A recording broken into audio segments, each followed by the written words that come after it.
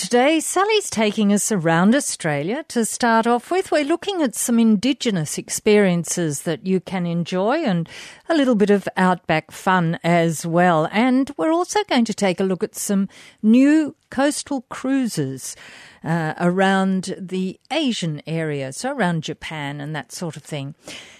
Also, the hot deals in the travel marketplace at the moment. To NURFM's Talking Travel, and welcome Sally Lucas as we're starting to open up within our country, and so it's really nice to think about some of the really nice things to go and see. And well, you tell us. Well, before I tell you that, Jane, I got very excited a few moments ago. A little thing came up that I was looking at on the computer to say Lord Howe Island is opening from today. Ooh. So how exciting is that? One of my favourite places on earth. Now, that's for all tourism, or everybody, not just restricted to returning people. Don't know yet. I haven't had a chance to see whether all resorts are open. Obviously, that's something that would have to be looked into, but certainly the island is open. Excellent news. Great news. Now, this is about Indigenous experiences, and this was an article I actually kept from about 3 months ago that I was reading in one of the travel supplements, and it's about the 10 best Indigenous experiences that you can involve yourself in Australia. And they are from as far as Queensland, to the Red Centre, to the New South Wales Blue Mountains even as well. So, some are closer to home. Now, there's one here as a company called RT Tours in the Alice Springs area, and it's a local Arrernte man called Bob Taylor. And he takes you through the McDonnell Ranges for a traditional Indigenous dinner under night skies. And he's actually an Indigenous chef, and he prepares a 3-course meal cooked in a traditional earth oven while you enjoy sunset drinks. And then after dinner, you go for a walk under torchlight to discover what creatures come out after the dark in the desert, and listen to Dreamtime stories as well, while learning more about what the stars mean to Aboriginal people. Well, that sounds like a really all-round experience, doesn't it? Sounds wonderful, actually. Now, also, there's a celebration by the Yolngu, Y-O-L-N-G-U, Yolngu people in northeast Arnhem Land at the Garma Festival, which is held just outside Nullumbi on the Gove Peninsula, which is about 1,000 kilometres east of Darwin. And over 4 days every August, they do language workshops, astronomy tours, arts and crafts workshop, ancient storytelling to better understand the ways of Australia's Indigenous people. And each day they again end up with traditional dances and a ceremony that runs from 4 p.m. to sunset. So that's something wonderful you could do there. And the Tiwi Islands, which is a 2.5-hour ferry ride from the top of Darwin. You can go there and go to Bathurst Island as well. All Indigenous people live on these islands. Totally. So you get to go to an art centre, meet local artists on Bathurst Island, which is world famous for its carvings and textile designs. And of course, they have the biggest day ever as the AFL, the keen AFL supporters for Grand Final Day. And they've produced some of Australia's best Indigenous AFL stars. Down a bit further south, you've got Catherine Gorge, where Nipmaluk is one of the most sacred sites in the Northern Territory, and it's quite easily accessible just east of Catherine or 3 hours drive south of Darwin. You can do cruises throughout the day, or you can do sunset cruises, and again, these are operated by Indigenous locals, and you can stay in Indigenous-owned accommodation from campgrounds to a 5-star Cicada Lodge, so that's something lovely to do as well. And of course, Kakadu itself. I mean, Kakadu is wonderful. There's so much you can do there. Norlangi Rock, Ubia Rock, all the wonderful experiences you can do there, and there's a lovely centre you can go to there as well, and that's fantastic. But we also have one in the Blue Mountains, a walkabout you can do in the Blue Mountains, which is following an ancient songline in the earth into the national park, where you discover ceremonial sites, rock art, etc., and you're going through some wonderful rainforests and secret sandstone caves, even swimming in billabongs and underwater falls. Wow. Not in winter, I wouldn't think, Jane. Summer could be the time to go. It could be. Around the season, yes. And of course, in Queensland, we do have some there when that opens up as well. So you've got the Laura Dance Festival, and of course that's on your way going up towards Cape York, and that takes place there for a weekend of song and dance, and that goes in the 2021, it's going to be July 2 to 4. and visitors are actually allowed to join in. For the past 30 years, they let you become part of that festival. You can also do walkabout adventures through the Daintree area. That's another one that's available, and that's fabulous when you think we've got the oldest form of cycad in the world. The rainforests and everything in the Daintree are just wonderful. So you actually go there. The company is 100% Aboriginal owned, and they only have 11 people. That's walkabout adventures in the Daintree, and you can do a half or full day cultural adventures there. And then there's also a park, a 10-hectare site just outside Cairns, been running since 1987, and it's the largest Indigenous employer of any Aboriginal tourism enterprise in the country.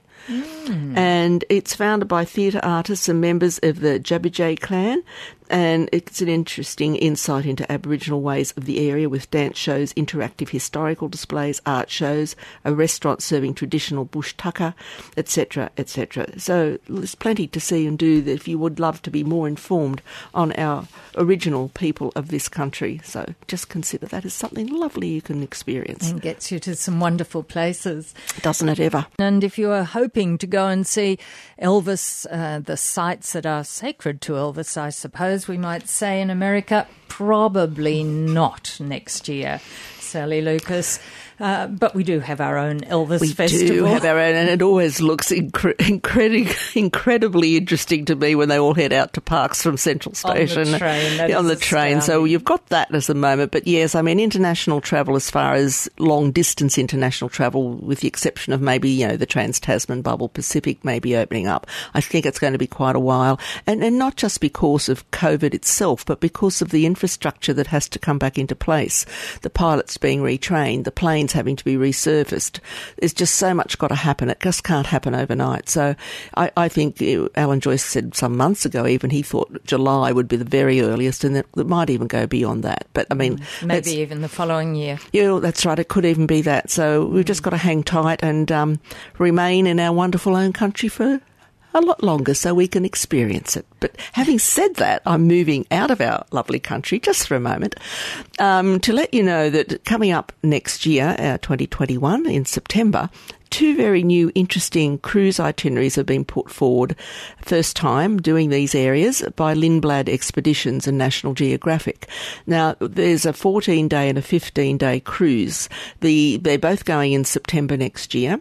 One's sailing the East China Sea, Japan, Okinawa and Taiwan. And Taiwan's had incredible success with their COVID and their whole medical system there, and it's a beautiful country to visit, as Jane will, I think, Indeed, agree. Agree. A lot of people don't know a lot about Taiwan, but it has incredibly beautiful mountains and lakes, and Taipei's a wonderful city, of course, in itself.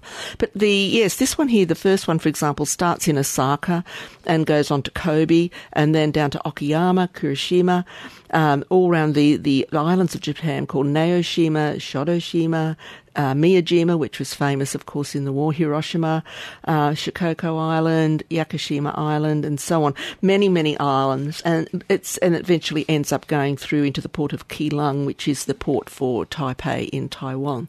So, yeah, I just think this is really interesting. You're getting to see some wonderful places, and even in Japan, people think of it as just this, incredibly populated country, which it is. It's the largest, still the most populated city in the world is Tokyo. But around these islands of Japan, the snorkeling, the clarity of the waters, etc., you just have a Google and have a look one day. There's more to Japan than we've got Mount Fuji, we've got ski resorts, we've got all sorts of wonderful things, but they also have beautiful water around the islands as well. Now, the other one is called Japan Imperial Dynasties and Modern Culture, and this one is starting where you actually fly into Tokyo and start there, and then you go on to the wonderful old part of Japan called Kanazawa, which is quite interesting. So it's a very in-depth tour through all the ancient areas of Japan, and again, including like Nagasaki, Kagoshima, Yakushima Islands we've mentioned before, and some of those other islands that I mentioned, but it's mainly all of Japan, its imperial dynasties and its modern culture. So just 2 very new itineraries that you can consider in, hopefully our cruising will start up again next year, and they've all got these days, Jane, these ferries we've we've mentioned before, flexible deposits, be able to transfer to a later date if it has to be deferred, etc. So in one respect, it's a good time to book if you want to secure your spot on something, because you've got more flexibility, which is wonderful. So just keep that in mind. 2NURFM, we are talking travel. Sally Lucas, it's hot deals time, and there are some. And there are some. And this is sort of... some of them, aren't they? Yeah. Well, this is sort of not so much a hot deal, but just a wonderful thing that happened about the end of August. After the longest hiatus in its 90-year history, the GAN finally set off again from Adelaide for Darwin. And the lovely thing about this, when I was reading this article, was that, and they suspended their journeys back in about March, sorry, just to let you know, so it's been a 5-month break. But among the passengers on its first trip was a 90-year-old Adelaide resident, Edward Dowsett, who was born in the same year the GAN commenced operations. How gorgeous is that? That's so synchronous. Yeah, he travelled on it when he worked as a stockman in Oodnadatta, but back then the train terminated Alice Springs, so now he's excited because he was able to finish the run to Darwin for the first time. So what a wonderful thing for that man to do. It would have been fantastic. So in response, of course, to COVID-19, they've got a Journey Safe program which has been introduced on the GAN. Guests will be allocated set times to access meals and lounge areas, temperature checks in Darwin and Adelaide, and all guests will have access to private en-suites. So it's a nice time to travel, isn't it? You're all going to get your private ensuite. So with border restrictions still in place, all guests are still required to complete border crossing entry permits online 72 hours before departure, and authorities will board the train to confirm guest details at the border. So, yes, and they're not opening up, obviously, to all areas yet. It's only to people that are still COVID sort of free or not in the hotspot regions, of course, as well. But at least there we go. I mean, let's hope that if West Australia ever opens its borders, we might even end up having the Indian Pacific running again. Ah, yes. Which would be nice. But at least, the Great Southern and so on. But anyway, we've got one lovely train journey that you can still do. So that's fantastic. Excellent. Now, we have got some packages that have started to come out with the opening up of the Northern Territory, etc. So these are Jetstar has got direct services into Uluru, so you can get lovely packages there to travel sort of between now and the end of November. Just to give you an idea, this is from under $400 per person twin share for your flights to Uluru and 2 nights accommodation.